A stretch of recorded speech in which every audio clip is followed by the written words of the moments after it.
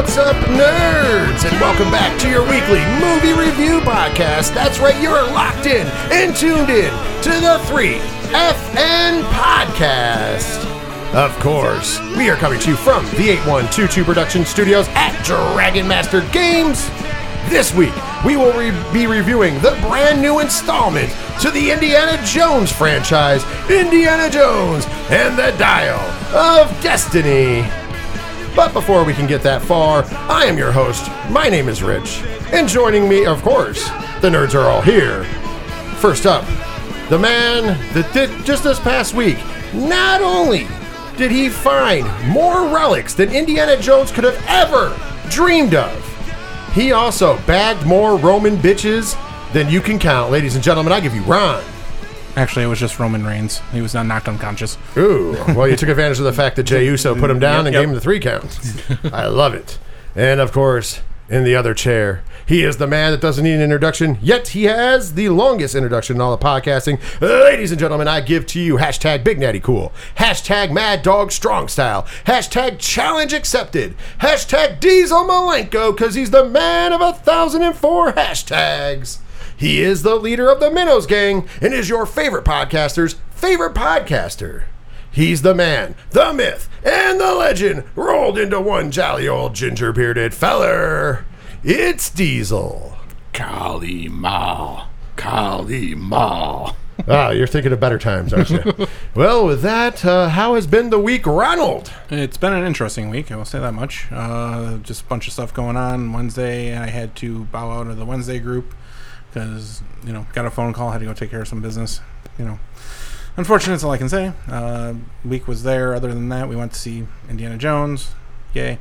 And Friday had our game group, and that one, got a bunch of new dice, and the new dice didn't like the players. Oh, no. So I can't roll like anything better on freaking a Wednesday. But on Friday, I was killing people. They weren't happy. But that's pretty much all. It's been a lame week. All right, Diesel, how's been your week? It's been a pretty good week. Got to take a break from the secondary job here at Dragon Master Games and hang out with you fine gentlemen on Saturday for your stepson's graduation party, which was a lot of fun. And then Sunday, we got to take a nice little mini road trip and have some really good food up in the Latham area of New York. It was a good time. Yeah, for those that don't know, that's outside of Albany. Because I think Albany people more know although a lot of people don't know out there, it's the capital of the state of New York. Yeah. Most people just assume New York City has everything, but no, Albany is the capital of the state of New York. But yeah, throwing it out there, we had the graduation party on Saturday. It was awesome. My stepson had a good time. Lots of food, lots of fun, lots of laughs, lots of aggravation and tiring for me. My body still hurts from it, but that's what the job entails. Overall, I thought it was a success. And once again, for the patrons over on Patreon, we actually played in the opening. We opened with School's Out by Alice Cooper because I was like, thank Jesus that my hell month and a half is over. I'm very proud of everything he's done. So it's nothing on him, but man, there was just event after event after event. I don't know if these high schools realize, man, let the parents have some air, man. Let them have some air. I didn't realize, you just think, outside of it, because it's been so long since we graduated, you just think that like, oh yeah, there's prom and, there's maybe one award ceremony and then there's graduation. No. There's multiple award ceremonies, scholarship meals, fucking all sorts of stuff. There was literally just packed full, and it really put a stress on like everything else, coming out, of course, off of the lacrosse season, but super proud. I couldn't be prouder or happier. It was definitely worth the ride. So there's that, and then like I said, I got to decompress a little bit with Diesel. We went on an old school road trip, and full of even a rainstorm, which back in the day when we used to take a lot of road trips, for some reason there'd just be downpours randomly, so I felt like they were really treating us to an old school, us in our mid-20s road trip. Yeah. So it was kind of awesome, and got some good food, and of course the 4th of July holiday is coming up for all of you people here in America, so if you're listening to us and you're from the United States, happy Independence Day early. Well, actually, technically, if you listen to it on the day it comes on, you're not, because if you're on Patreon, you get it on Monday. If not, you will get it on Tuesday, July 4th, so happy Independence Day. And with that, I hope everybody has a wonderful Independence Day. For our international listeners, I hope you just have a wonderful week. I hope everybody had a great week last week, great week this week. We always like to share those positive thoughts. But before we can jump into the fun parts of the show, we got to take care of a little bit of business. That means we have to hit you with some opening plugs. For all information about the 3FN podcast, including our social media accounts, including the TeePublic link, the Patreon link, patreon.com/3FN podcast for as little as $1 a month. You get a ton of extra bonus content and so much more, and links to everything that we do. It's a one-stop shop. 3FNpodcast.com. While you're there, also visit the sections for the 3FN podcast. Visit the sections for 607 TWS, The Wrestling Show, the pro wrestling podcast I do with Ken M from the ODPH each and every week. Go check that out as well. Also, while you're there, go to Friends of the Show and check out odphpodcast.com or stream their show right from 3FNpodcast.com. Also, please go and support the bands that are over in the musical directory because they provide us with the music so we don't get hit with those dreaded DMCAs. And of course, we want to give a special shout out to our good friends Shout at the Robots, whose song Fail Better is the song you hear each and every week to open up the 3FN podcast. While you're there, make sure you check them out on YouTube Music, Bandcamp, and Spotify. And last but certainly not least, there's a sponsorship section. Those are the fine folks that help us bring this show to you each and every week, commercial free. Big shout outs to Rex to Rods Auto Detailing. Big shout outs to Sci-Fi Horror Fest and SciFiHorrorFest.com. That's right around the corner, August 25th and 26th in Vernon, New York at the Vernon Downs Casino. Go to SciFiHorrorFest.com. Also, the energy sponsor of 3FN Podcast, Dubby Energy. That is DUBBY.GG. Go check out all the great things that they have over there. And at checkout, use the promo code 3FNPOD. That's the number 3, FNPOD, to get 10% off of every order over at Dubby Energy. So thank you for being our energy sponsor. And last but not least, the most important sponsor we have, our number one sponsor, the people who provide us with the 8122 Production Studios and more, Dragon Master Games. For all your Magic the Gathering gaming needs, visit them on the World Wide Web, DragonMasterGames.com, and for all events going down in the store, if you're going through the 607 or you live in the 607, make sure you like their Facebook page, Dragon Master Games.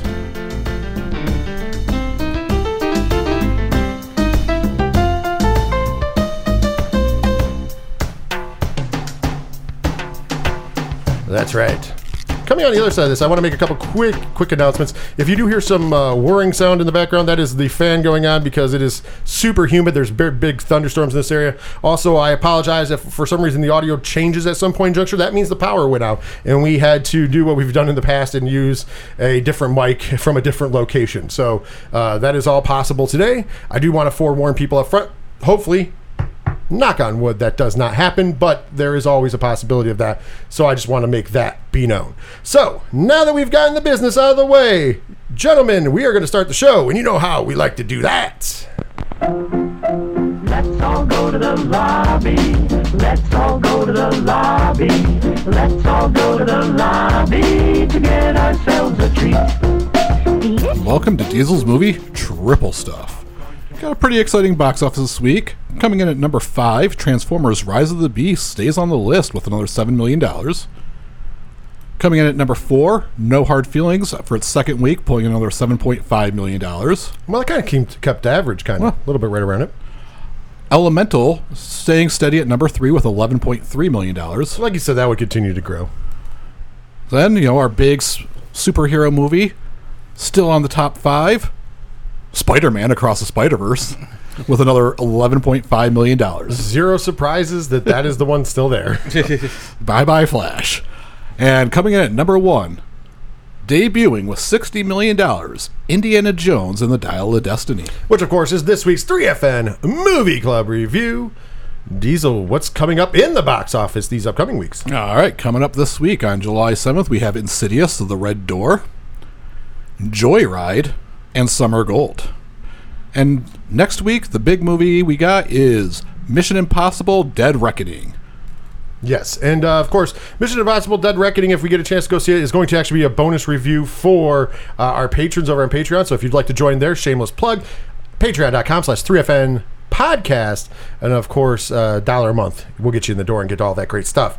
The next 2 weeks of 3FN movie clubs, just so you guys know, next week we'll be celebrating the 30th anniversary of So I Married an Axe Murderer. Of course, that was the Mike Myers classic, and as well as the week after that, we will finally get some rebuttals from the twin movie, which was Deep Impact, because for its 25th anniversary we will be going to Aerosmith's favorite movie of all time, Armageddon. And of course, if you know, you know. And I cannot wait to open Patreon that week with the great I Don't Want to Close My Eyes.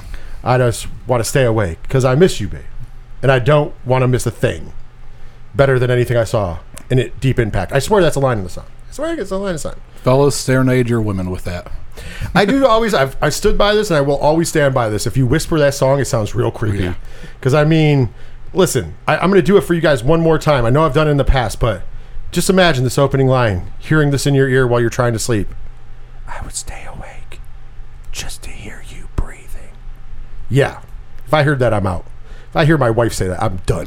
I'm out the door. I'm jumping out a window. I'm going to safety. I could be in my box and drawers because I was in bed, and I'm just out of there. I'm calling Diesel for a ride.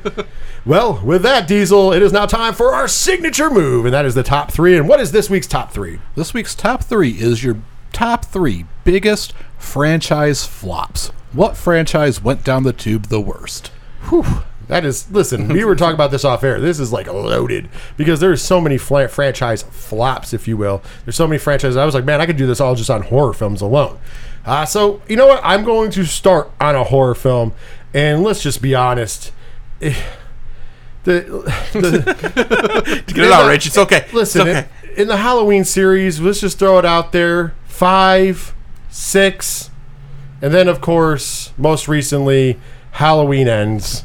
Halloween Ends should probably end it for a good little while at least. So there's that.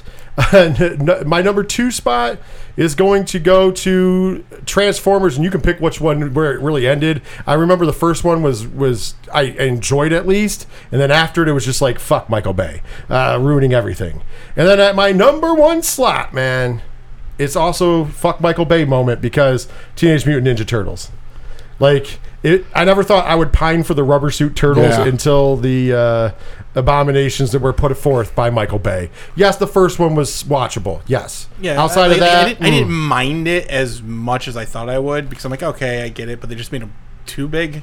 So I'm like, they made them too big, and like the fact that they were going to make them aliens. Oh, the original at one was point they were going to be aliens. That's when I was like, no. Yeah, thankfully the outrage from that made him change, but like, I don't know.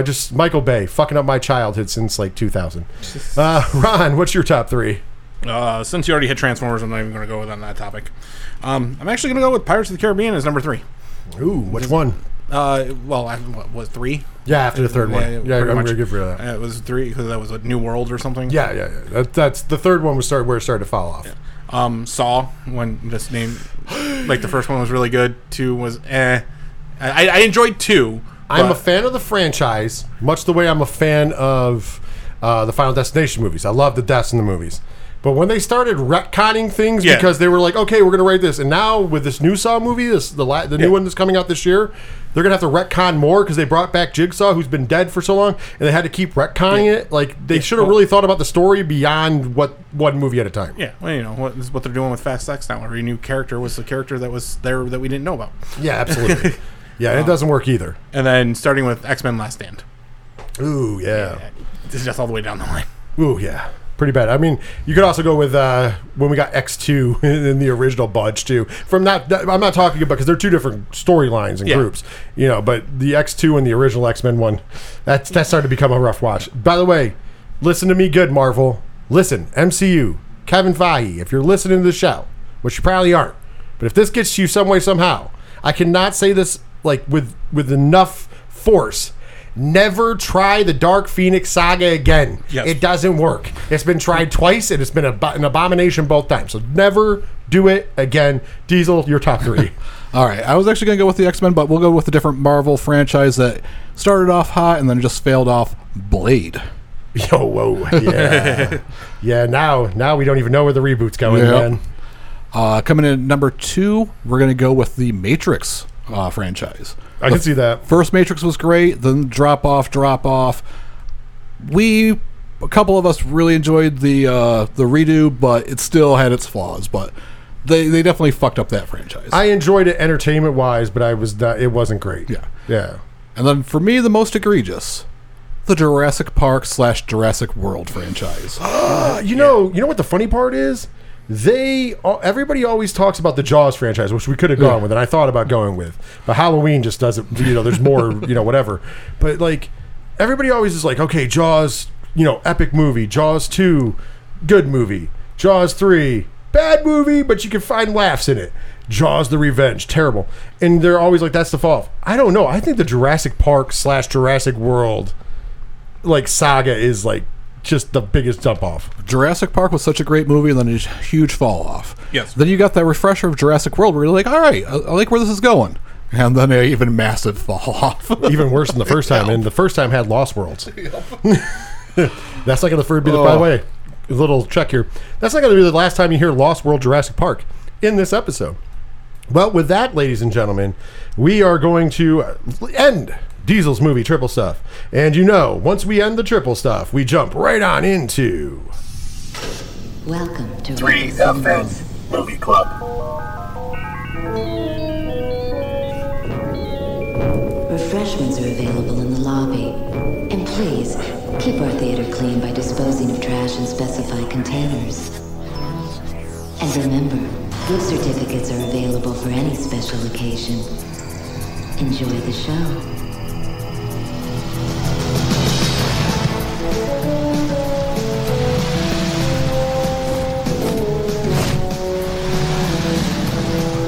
That is right. It is now time for this week's 3FN, a movie club review. And of course, I've already said it, but I'll say it again. The 3FN Movie Club review is the brand new film, Indiana Jones and the Dial of Destiny.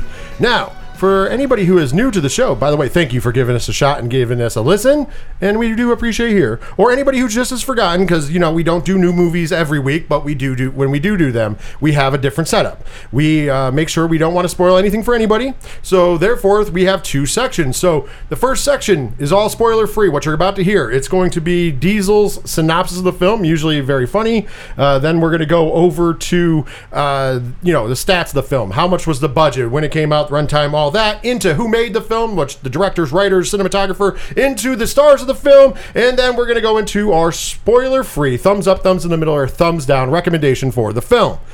Then we're going to take a break. When we go to break and hear from one of our awesome podcast friends, when we come back, we are going to give you one final warning before jumping into the spoiler full review, followed by the game where we give the scores from around the internet. We just make it a little fun. And then, last but certainly not least, our scores on the nerd scale and my critic score. So, don't worry. We'll give you plenty of time to know if your movie's going to be spoiled for you. So, we're not trying to spoil the movie for anyone. So, with that, now that we've gone over the ground rules for the 3FN Movie Club, Diesel, I believe... Man, I got a story to tell. Geriatric archaeologist and a new group of friends or enemies must find the Dial of Destiny, a device that could change the course of history. Very good. I like that one. That was more of actually right on the button. It was a good one. Good synopsis. Of course, Indiana Jones and the Dial of Destiny was released on June 30th of 2023 with a runtime of 154 minutes. Goddamn 2-hour plus movies. The budget of this film was $294.7 million. It opened domestically. Diesel told you over the weekend was $60 million, but when you count the preview night, $82 million domestically and $152 million worldwide. So on track to probably make its money back, I would assume.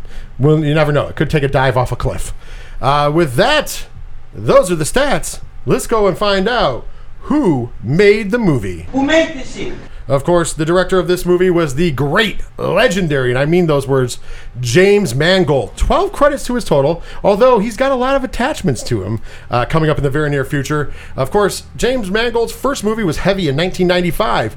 He followed that up with Copland, Girl Interrupted, Identity, Walk the Line, 3:10 to Yuma, The Wolverine, Logan, and Ford versus Ferrari. Those are the ones I'm listing because obviously there's ones I left off. He is also attached to the brand new Star Wars film that's going to be coming out in the next couple of years. He is going to be the director of that. That's actually in production. So James Mangold, pretty hell of a career, I would say. Oh yeah, sounds good to me. This movie is going to sound familiar when we talk about the Flash and too many chefs in the kitchen. That's going to be kind of what I'm going with because the screenplays for this movie, the writers of this film, there is 4 writers for this film. I'm sure that somebody was hired, then somebody added on. The first one I'm going to go with was James Mangold does have a writer's credit on this film. I'm sure as the director, it's just one of those kind of things. But he does have one movie that he did not direct that he wrote. Oliver and Company in 1988 for Disney, the Disney movie, the animated movie. Okay. Also, all out of his main movies, these are the only ones he wrote: Copland, Girl Interrupted, Walk the Line, and Logan. Those are his only writing credits. All right. So now let's get into the writers. There is a pair of brothers, but they didn't do all their work together. So it made it harder for me. I couldn't just say copy the other one. So first up is Jez Butterworth. Night of the Golden Brain in 1993 was his first film. Edge of Tomorrow, Black Mass, Spectre, and Ford versus Ferrari. So some heavy hitters out there. Some good writing right there, actually. His brother John Henry Butterworth started his career with a movie called Fair Game in 2010, and he co-wrote with his brother Edge of Tomorrow, Ford versus Ferrari. He did a bunch of other smaller stuff in like TV and stuff. So that's where he's at. Next up is a legendary screenwriter, and I wrote down a lot for this gentleman because I feel like he deserved it, and that is David Cope. I hope I said that right. Apartment Zero, 1988 first movie. Now here it comes. Toy Soldiers. Death Becomes Her. Okay. Jurassic Park. Carlito's Way.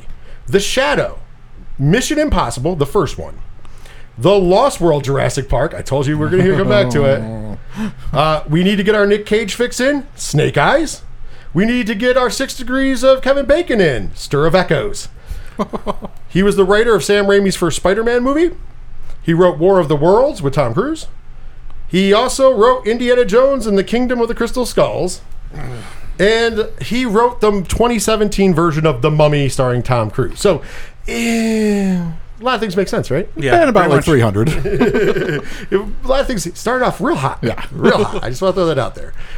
Take that for what it's worth, folks at home. Next up, director of photography. And I hope I'm pretty sure I'm saying this right, but I know the first name I get right is Phaedon Papa Michael. And Phaedon's first movie that was the director of cinematography on was Stripped to Kill 2, Live Girls in 1989. By the Classic. way, I want to point this out. He spent the next bunch of years making what I could only assume by the titles were Skinamax films. Yep. Oh, Just want to throw that out there. But then, and I mean, this is kind of a logical jump. He was the director cinematographer for Poison Ivy. Remember the sexual thriller there? Yeah, with Yeah. Now, how you go from all that, right? Next movie, Cool Runnings. Also, he was the DP for Biodome, Phenomenon with John Travolta, Patch Adams, Sideways, which I know you're a fan of, Walk the Line, The Pursuit of Happiness, 3:10 to Yuma, W, the George W. Bush film, and Ford versus Ferrari. This guy is living his best life, doing the best things possible. By the way, it's like he is living what most... I'm going to say this. He's living what most porn actors want. Start off in the dirty zone and then just move right on into like doing great movies. I mean, and be honest, director of photography on some great movies. And I will say this, and this is spoiler free, this movie looked amazing as well. You got to hone your craft, and what better way to do it than to get those shots, use the lighting to your advantage to cover up what you need to cover up for Skinamax. That's awesome. I was going to make the joke that he was the one that created the Bob Shop, but that was all around long before him. Next up, we got to find out who starred in it. For the love of God, will someone please punch me in the face so I can see some scars? That's right, and of course, we only do kind of, I'm not even going to say a deep dive, we do more of a bigger dive on the stars of the movie and then mention other people. So the 4 major stars of the film, of course, and I don't go by like, their ranking on IMDb or their list order. I go by how long they were in the film. Of course, the man, the myth, the legend himself, Harrison Ford, reprising the role of Indiana Jones. And right up front, we're just going to leave it like this. You know him as Han Solo from the Star Wars franchise. You know him as Indiana Jones from the Indiana Jones franchise. His first movie, though, A Time for Killing in 1967. That's right, folks. By the way, he did 2 films before that, uncredited. I usually only like to count the credited movie. So his career actually started in 1965. American Graffiti. Then let's skip, of course, like I said, then you would get into Star Wars movies, later Indiana Jones, but also he was in Apocalypse Now, Blade Runner, Patriot Games, Clear and Present Danger, which was bringing that character back, The Fugitive, which is one of my favorite films, by the way. Fugitive was great. Yeah, it was. Air Force One, where he outshined Steven Seagal. That's right, you heard it here first. He was in 42, and then, of course, he was in The Expendables 3. So, and of course, lately he's been reprising his role as Han Solo, now as Indiana Jones, and he will be Thunderbolt Ross whenever we get the Thunderbolts movie. That is confirmed. Next up, playing Helena, Phoebe Waller-Bridge. And Phoebe has done more stuff, mostly in England. She's a British actress. Intangible in 2008 was her first film. She was also in Solo as the voice of the droid. And most famously, she's been in Prime Video's series Fleabag from 2016 to 2019. Next up, Ethan Isidore played Teddy. This is his first major role. Does a lot of TV and small films in France. He's a French actor. And last but not least, the villain of this film, because we got to have a villain. And of course, he's a Nazi in the movie because it's Indiana Jones. And it's played by somebody that we all like, Mads Mikkelsen. Dr. Voller, a.k.a. also Dr. Smith, depending upon if you go with this Project Paperclip name. Of course, first movie he was in, Pusher, in 1996. Needless to say, he's done a ton of British films because he is also British. King Arthur, he was in Casino Royale. He was in Quantum of Solace, Clash of the Titans. He was the star of the show Hannibal, playing Hannibal Lecter from 2013 to 2015. That's where most people probably fell in love with him. Doctor Strange, he was in Rogue One, and most recently, he was in Fantastic Beasts: The Secrets of Dumbledore. So Mads Mikkelsen, gotta give it up. Mads Mikkelsen's a hell of an actor, and I thought he was great in this as well. Yeah. I think that he's one of those underrated actors. Hope to see him in more stuff, because why not? All right, now we're going to go through a quick shout-out section. There's a few people we want to shout out that make appearances in this movie, and this person, the first person that I'm going to mention, I didn't even know he was in this film. I somehow was like, wow, that was him? And that would be Antonio Banderas playing Ronaldo. I after you guys mentioned who it was, I was like, oh yeah, that was him. It did look like him. But I take that for what it's worth before the review, folks. Next up, of course, we had two returning characters. John Rhys-Davies returned as Salah, and of course, Karen Allen returned as Marion. So we had two returning actors in this movie as well. This has a ton of cast, but most other people don't have too much screen time, so I'm not going to go through and run through. But the cast, I will give the cast this. I thought all the actors did very well in this film, so that's spoiler-free. Now, speaking of spoiler-free, it's time for the spoiler-free recommendation. Thumbs up, thumbs in the middle, or thumbs down with a spoiler-free why. Starting with Ron, what is your recommendation for Indiana Jones and the Dial of Destiny? Thumbs down. If you're an Indiana Jones fan, I'm sorry to tell you this, I don't think you need to see this movie. But that's all I'm saying. Diesel. I'm also going with the thumbs down. There are some positives to this movie, but I don't think there's enough to validate going to see it. You know what? We're going to make it a trifecta. I'm going with the thumbs down with the caveat, though. Unlike Ron, if you are an Indiana Jones film, that's who has been enjoying this film. Anybody I know that's an Indiana Jones film came out of this film and thought it was great. I think they loved the nostalgia. I'm going to be honest. I love Temple of Doom, but I'm not a big Indiana Jones guy. I have a softer spot for Harrison Ford as Han Solo. As you know, we're all Star Wars fans. So, it didn't hit the nostalgia feel for me for that, and that's fine. It wasn't, but I would say if you're a fan of the Indiana Jones series, go take a fan or go yourself to go see it. If you're not, though, this is one you can just catch when it's on the whatever streaming device it will be on. Probably Disney Plus, I would assume. I would assume because it's a Disney film, so just check it out there when it comes out there. With that, we are going to take our break before jumping into our spoiler full review of Indiana Jones and the Dial of Destiny. We'll be right back.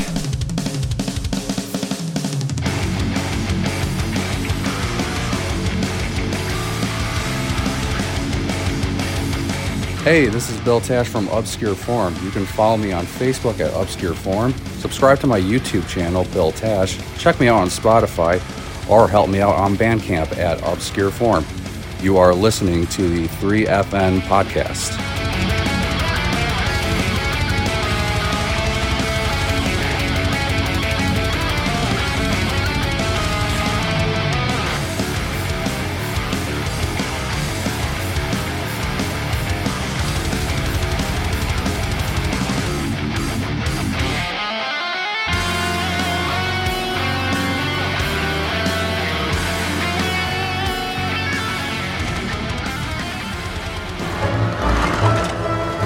You think he'd be proud of this? Your father, his only daughter, selling her soul for bail money. Sounds quite rude, anything like that. And it's not all bail money. Some of it's gambling debts and some... Teddy. Helena! No! Helena! How did you end up like this? I mean, resourceful, daring, beautiful, self-sufficient.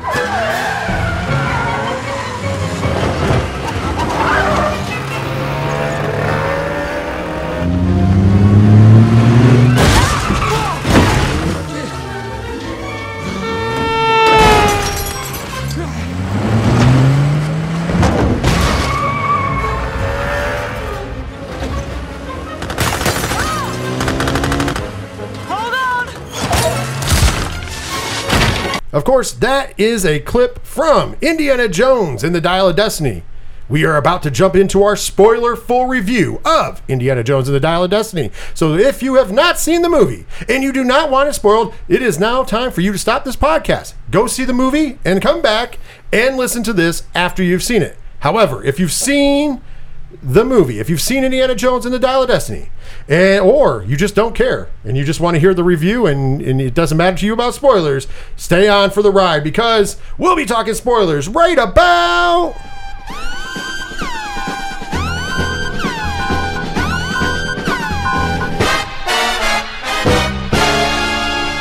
Now, of course, we're going to dive right in, and I don't know if I can go piece for piece to this fucking film. I'm just going to be honest with you. Let's go live time. No. 2 hours 47 and just dictate scene by scene. Diesel, I just want to throw this out to you. I have to still record 607 TWS, so that's not going to happen. So we're just going to do the classic 3FN likes, dislikes, and then give us the overview before playing the game and giving our scores. So let's talk about likes of this film. I kind of started off, I will start it off like this. I started off when we were talking non-spoiler. The cinematography in the film I thought was really well. It was shot very well. It looked great. I have to give them credit for that. The sets looked amazing. You felt like when you were in a different part of the world, you really felt like you were in a different part of the world. On top of that, I thought the acting was really good. Nothing against the actors in this film. I don't even think that there was really anything egregious because I don't have a problem with the script writing as far as the talking. Because I don't think that there was anything to me that really stood out where it was bad. Yeah, there was no actual bad dialogue. Right. That's what I'm saying. I mean, there was some storyline that didn't need to be there and stuff, but that has nothing to do with the actual scripting portion of it. So, and I thought the actors delivered their lines, and you did care about the characters. I thought they did a very good job of portraying themselves. Some of the characters, yes, I agree. Not all of them, but they did a good job of letting you know who they were. I thought that was nothing against the actors. On top of that. I loved the score of this film. It was amazing.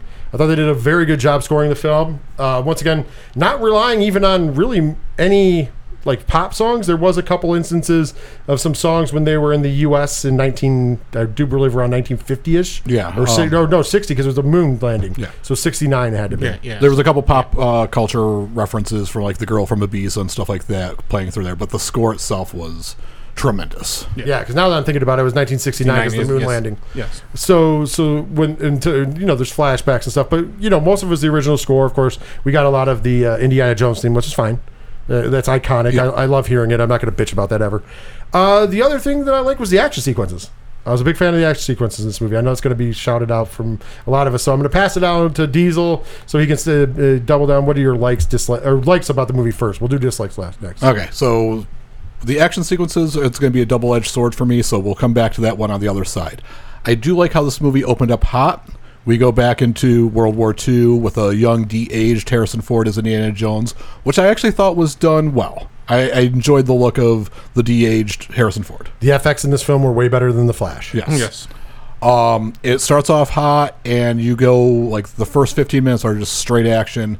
I loved how they did that. That was really cool to get you hyped for where you're going. Massive shout out to Mads Mikkelsen. I thought he played a great character throughout the entire movie as Nazi, and then as a reclaimed German scientist working under Operation Paperclip. Yeah, so Dr. Smith when he was in the States under Paperclip, Dr. Voller when he was a Nazi.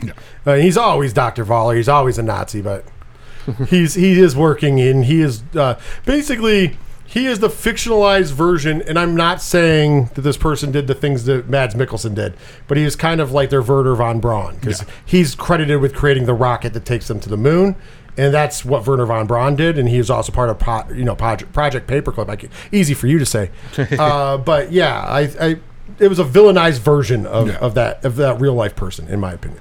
And then I also like once they got back into the current day of the film, so in this 1969, where you show in just an older Harrison Ford after doing all these action scenes, and see him just be like extra cranky. For a few minutes of this film, it was definitely the grumpiest old men. Basically, Harrison Ford was playing Harrison Ford. Yeah. Get off my lawn. So I did enjoy how they went from youthful action into he's a professor and he's retiring and he's he's fed up with the world. So I enjoyed that little dichotomy of it all. It makes sense. Any other likes? It's okay if it's no. No. Ron, you got any likes to add or to add to?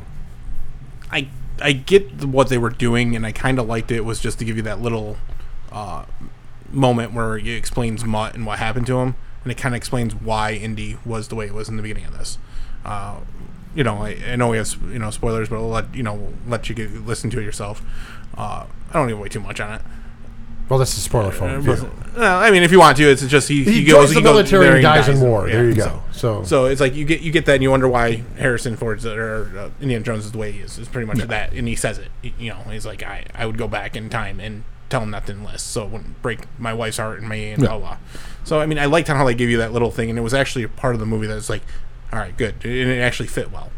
Other than that, everything else you guys said is right on, and I don't really have much more. Yeah, like I said, my likes would for the most part, I like the action scenes. It was very Indiana Jones-esque, although at the same time not. I mean, they got the nostalgia bits that I remembered in, like the bugs when they're crawling through somewhere. We had bugs, made sense. Instead of snakes, we got eels. So snakes of the sea. To segue to the negatives, that was one of the visual effects I did not like. I thought the eels looked horrible. Yeah, they weren't the best. Yeah, and it was weird. I get it. I get that they were trying to do something different than snakes, and I mean eels are pretty much just the snakes of the sea. So yeah, it was interesting. I thought that was one of the weaker parts. There was some shoddy stuff going on, but for the most part, the visual effects look good, especially when you compare it to the Flash. It looked amazing. Yes. But I hate to say it like that, but it's true. I don't know. I thought the de-aging looked really good as well. It was one of the times that they used de-aging where it was really, really good. Instead of it reminded me of when Robert Downey Jr. had it for the Avengers film. Yeah. Or no, it wasn't Avengers, Civil War. It was Captain America Civil War. Yeah. Remember, because he's giving that little lecture and he goes back and it's him younger. I thought that looked really cool. And I think it looked really good with Harrison Ford as well. Negatives. This movie story just falls to fucking first of all, they don't stick to the story. The story keeps forever changing. It's not even plot armor because there's not anything to plot armor. Instead of going plot armor, they're just okay, well, there was a wall, so we just kind of went around it. Yes. There's no setup for anything. It's just I get it. They're going in the vein of Indiana Jones, but at least some of those older movies made a little more sense than this, and that's my biggest problem. Yeah, and Indiana Jones was an archaeologist. This one is just a scavenger hunt. It was National Treasure worldwide. Yeah, it was pretty fucking weird. I didn't like the fact that the movie was 2 hours and 47 minutes long because it didn't need to be 2 hours and 47 minutes long because there's a good stretch of this movie where nothing fucking happens. Literally nothing. Literally. And especially when you're on that scavenger hunt to complete the Dial of Destiny, you could just quicken that up. Oh, yeah. Because that's what I said. But there's nothing really happening in that meantime. They literally do a scene where they're just walking through the town for no reason. Yeah. They could have just gone to it's just weird. Literally without erasing a line of dialogue and without erasing any storyline in the movie, you probably could have cut 45 minutes of this film. Yes, because it's just shit that could have been cut. That in most movies would be cut, but instead it's there to just drag out, and you're just and that adds to it when you're going and following an incoherent storyline where.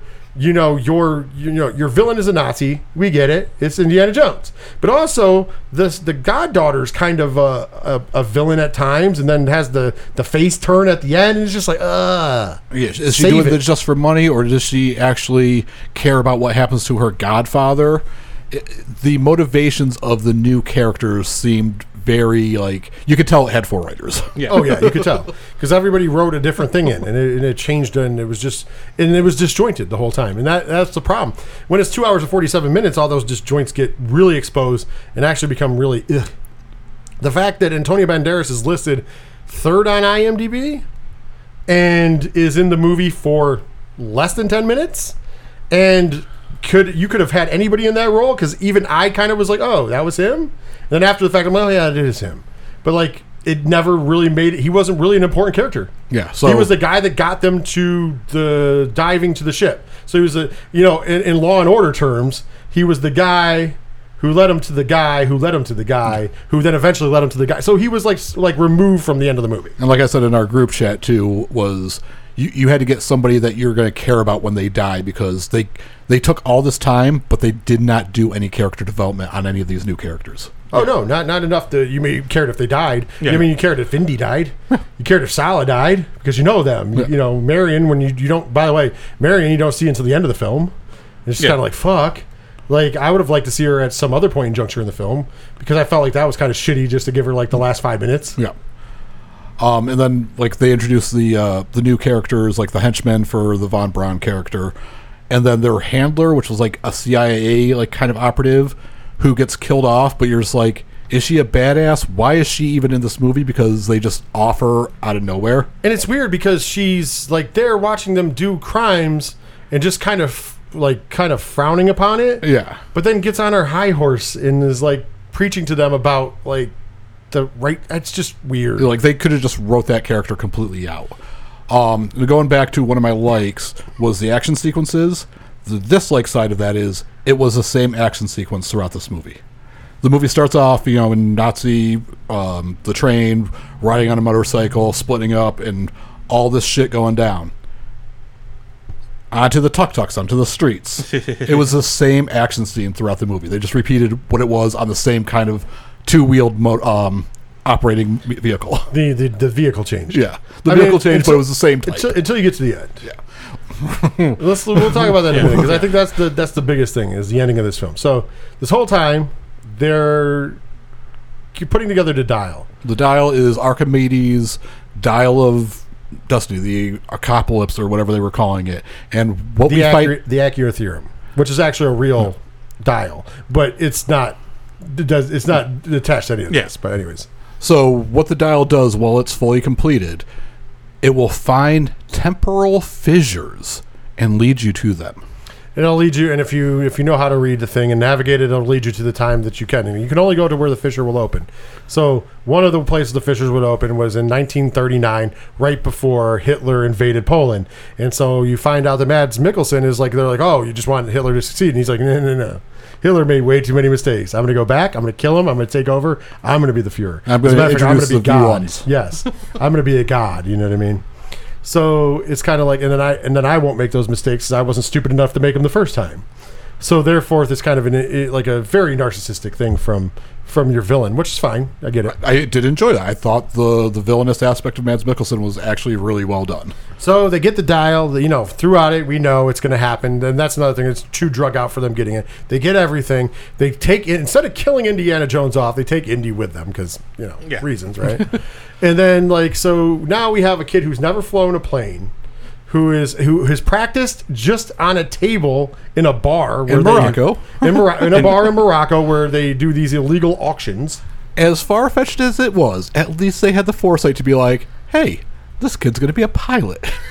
Anyways, so he's flying a plane, and then, of course, we have, our female lead, Helena. She's going to motorbike down a fucking runway and end up in the ship via the takeoff, the wheels. Yeah, the landing gears. As they're coming up. It's just, whatever. So anyways, you get past that. I get it. It's a once again, I'm not going to be judgmental. Like, it's this action film. Fine, whatever. Physics, doesn't matter. So they go to the fissure. So right as they're about to enter the fissure, Indiana Jones decides to go, like, as he's sitting there, and he's like, fuck you, man, we're fucked. I'm going back to Nazi Germany. This is bullshit. I don't want to deal with Nazis. I hate fucking Nazis. It's Indiana Jones. That's the whole point. Shot in the arm. He's pissed off at the world. Indiana Jones was Antifa before Antifa was cool. I'm just going to throw that out there. He punched a lot of Nazis. Yes, so there you go. Hero to many. So here's the thing. They go back, as they're going back in time, he's like, he didn't understand continental drift. Archimedes would have never understood continental drift. They haven't discovered continental drift yet. Well, what's that mean? That means everything's off by 10 degrees. That means we're going in the wrong hole. Which they only ever showed one hole. Right. So that made zero sense. You're just like... Well, it probably was somewhere else on the planet because you had to be on the right longitude and latitude. And they're like... And so it gets to the point where, fucking now, Dr. Voller's like, turn this fucker around. Like eventually... eventually he's like thinking, which took forever anyways. And he's like, abort. Too late. It's pulling us in. So they get him out, and they come out on the other side. And, of course, as they come out on the other side, they look down, and they're right outside of Syracuse in Greece. And they look down the Mediterranean, and they see warships. and there's fire and all sorts of stuff, and they're high up, so they can't really make them out at first. And they're like, we're home, see? And Indy's like, fuck, I was wrong. Well, we find out Indy wasn't wrong. Nope. They're actually back at the Battle of Syracuse back in like 282 BC. So these are Roman warships that are being fought off by the Greeks. So we have officially hit time travel in the Indiana Jones franchise. I mean, we've done other mystical stuff. I mean, you got to remember, he found the Ark of the Covenant, so, and somebody's face melted because of it. So it's not too out of realm for the series. So I'm not even afraid of that. But my whole point is this: you're on a warship, a German warship, because that's what they take back. This big German warship. It has turrets. They start, the people on the ground think, because they're from 282 BC, they think these are dragons. Yeah.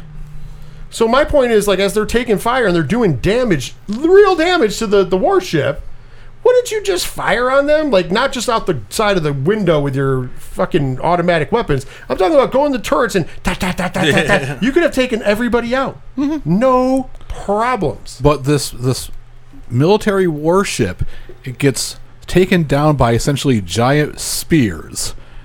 And we have henchman number 1 just mowing people down out the window. Yeah, that was hilarious. So, anyways, Indy ends up parachuting out, and they end up on the ground. And of course, plane ends up down. Bad guy dies. Whatever. Not going to go into detail because there's no need for it. And Archimedes comes to the plane, and this moment where Indy wants to stay in 282 BC. He's like, look at it. To be fair, you would think this would be an archaeologist's wet dream. I've traveled back in time to the time I've studied. Let me stay here. And then he gets knocked out by his goddaughter, and they go back to the hole that's allegedly closing this whole time, but it's open for fucking ever. And then the next thing you know, we're back in Indy's apartment in New York City, 1969. Yeah. Marion's there. Because the puddle jumper took him right there. Yeah. Took him right there, but enough things have changed in Butterfly Effect. Indy was no longer wanted by the law. Yeah. Because he was accused of murder. That's the only thing that's changed. Nothing else has changed. Everything else looks the same. And then the kid and Teddy and Helena and Sala and his kids, they all go for ice cream so that Marion and Indy can rouse. There you go. I totally forgot that was the start of this movie. That by the time. And then of course the ending of the movie has got the shot on Indy's hat hanging up on the line. You're like, oh, he's hanging it up. And then all of a sudden, as the circle closes in, Indy grabs the hat and pulls in the window. So, is he hanging it up? Is he not hanging it up? I get it. But it was such a fucking cheesy thing. Are they going to dial back the franchise or dial up the action? Who knows? Are they just going to put it in the Expendables universe? Because that's where it belongs. I don't know. I just thought that the ending was just so unnecessary and weird and dumb, personally. And if you are going to time travel, it would have made more sense to, end the franchise because you didn't bring back his son. You brought back the relationship a little bit.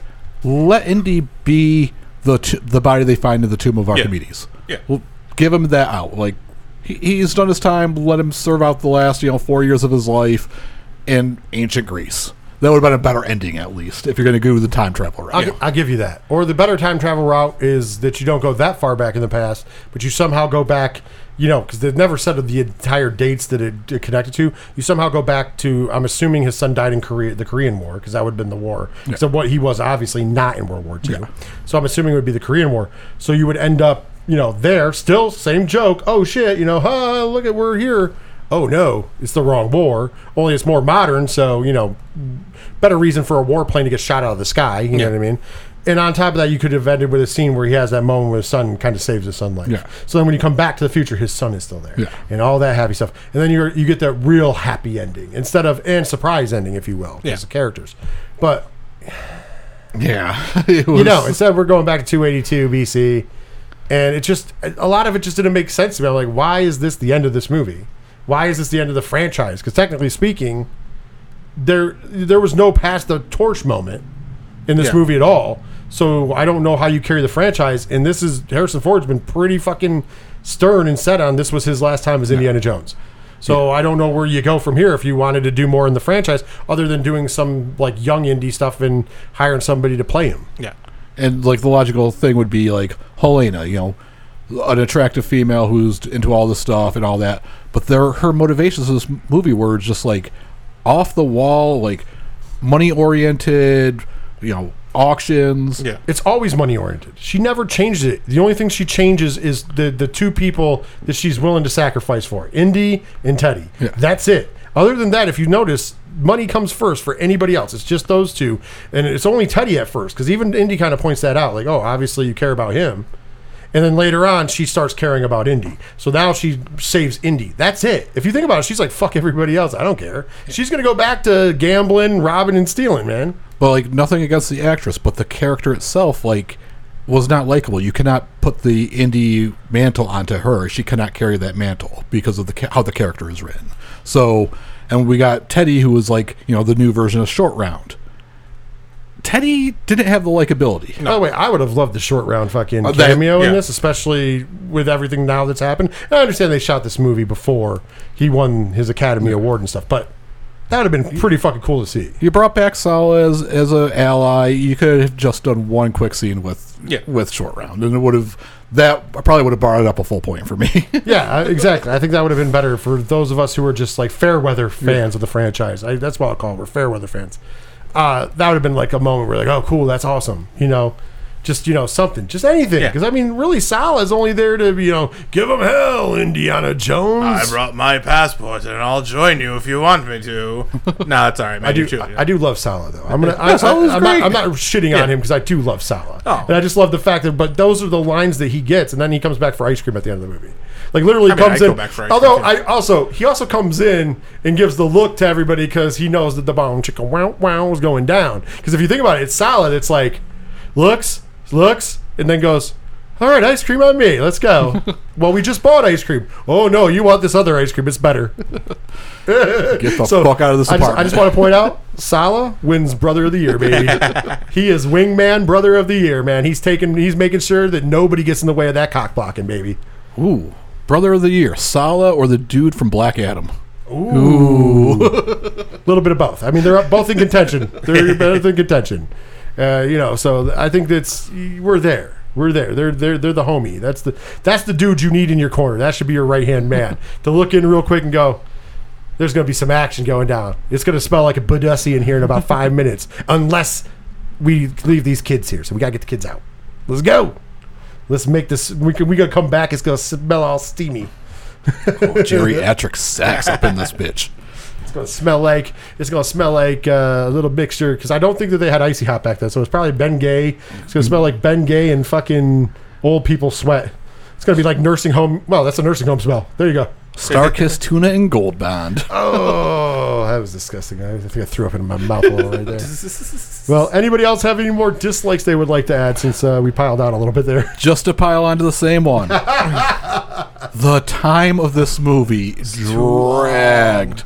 You could have gotten away, like, just have the dial be complete and be a chase trying to, retrieve it back and forth from each other. You don't have to complete the dial, because that took an extra hour of the movie that was not needed. And the whole fact that the Nazis just happened to know where they were going all the way through. And when they, escape the Nazis on the ocean. And he's just watching, they're not going east, they're going west. Even though they're fucking going way faster than them, so they should have been out of sight by then. Yeah. Well, they stopped to finish the thing. That was the problem. Well, they had gas and they had a motor going. The other ship was stranded at that point. Yes. So, they're not going that way, and then it shows them like what appears to be hours later with the binoculars again, watching them in the how they filmed the scene where his face watching them drive the boat. Yeah. It was like there was a lot of plot armor on that side of it. I wouldn't even call it plot armor. I think they just changed. I think that was one of those. I think everything in this movie, I don't think there was plot armor. I think it was just disjointed. I think that they wrote and rewrote it so much that they literally made things disjointed. They took away any plot armor there was, because all they really did was they just created more plot holes. So, there's a lot of things that were plot holey. And I think it's like you said. I think that's why the character development that you were talking about earlier was different, because when you have 4 different people writing, they're writing the person differently, and it looks like they left everybody's ideas in. Yeah. So it's like there was never one flushed out idea. You know what I mean? Does that make sense? Yeah. So, I don't know. Anything else you guys want to add before we move on? Well, now that we're done with our review of Indiana Jones and the Dial of Destiny. It is now time to find out what the scores from the internet say. It's time to play. It's time to play the game. Time to play the game. Last week, Diesel finally ended that win streak from Ron, so he's the new champion. Can he retain the championship, or will Ron regain it back this week? That's what we're going to find out. The game is played simple. We are going to find out scores from around the internet. These guys are going to guess the score. Closest without going over, better known as Price is Right rules, gets the point. First to 3 points wins. The last question, though, if need be, is a tiebreaker question, and that means it has to go closest to the number, period, because we don't do ties, and sometimes it's worth 2 points if there's some failures along the way. Mathematically, we need it sometimes to be 2 points. So we just make these rules up as we go. It's our game. We can do whatever we want. With that, it's time to play the game, gentlemen. Are you ready? Oh, yeah. Ron, you are in unfamiliar territory. You are the challenger, so you get to go first. IMDb out of 10 using points. What did they give Indiana Jones and the Dial of Destiny? 6.4. Diesel. So I know when it's my turn, I'm either going 1 or 1 above you.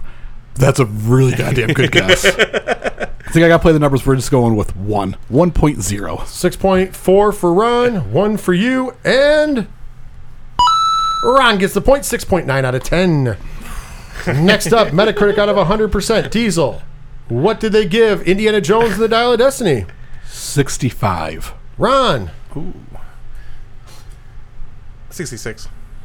65, 66, and the survey says it was 58%. Both of you busted. Next up, Rotten Tomatoes critic score. Ron, out of 100%. Remember, it's the critic score from Rotten Tomatoes. Indiana Jones Dial of Destiny, what'd they give it? I want to say 42. It's probably too low. 42. Diesel. 43. Listen, he's playing the odds, and the odds get him the point. It's 68%. Oh, that was 68%. Fuckers. All right, so we're tied 1-1. Rotten Tomatoes fan score Diesel out of 100%. What did they give Indiana Jones and the Dial of Destiny? 70. Ronald. 1.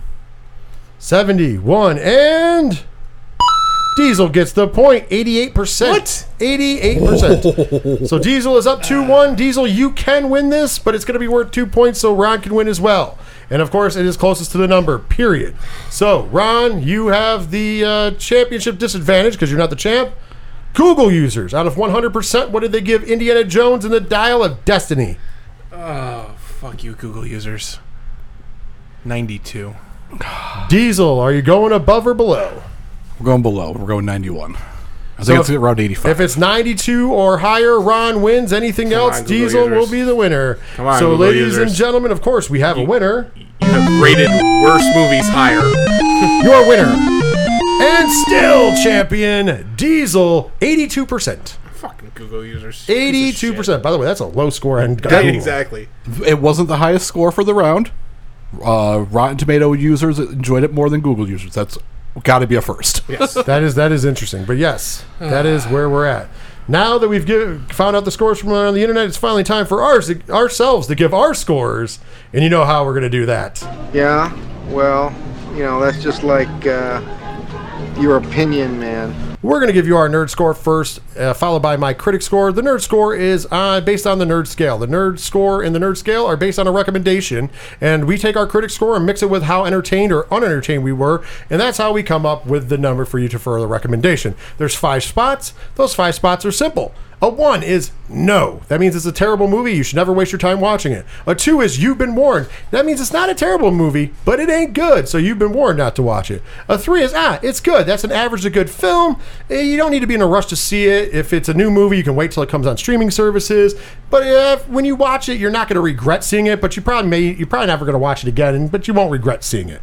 A 4 is just take my money. These are the very good to great films. These are films that you should go to the theater and see. Spend money on. Buy it on Blu-ray. Add it to your collection. Add it to your rotation. You'll probably watch it more than once in your life because it was that good. And last but certainly not least is the rarefied air known as Certified Nerd. That's in the 5 spot. Those are the legendary films. Those are movies like Jaws, Jurassic Park, You know the type, the classics, the ones that you're going to come back to and watch every time. If it's on TV, you're going to stop and watch it. You know, basically, you know what you're getting into at the certified nerd level. So with that, gentlemen, we have come to tell our scores.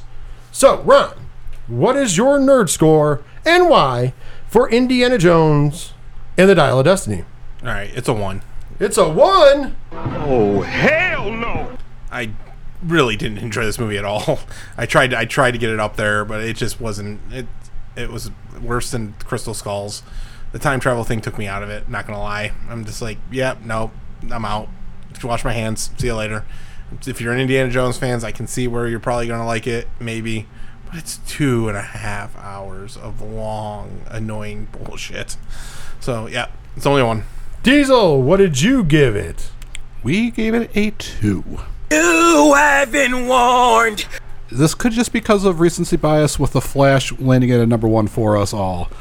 But there was enough things in this movie where I found enjoyment. There was some cool action scenes. There was some good acting. It just made it to a 2. I can't give it any higher than that. You should not pay money to see this.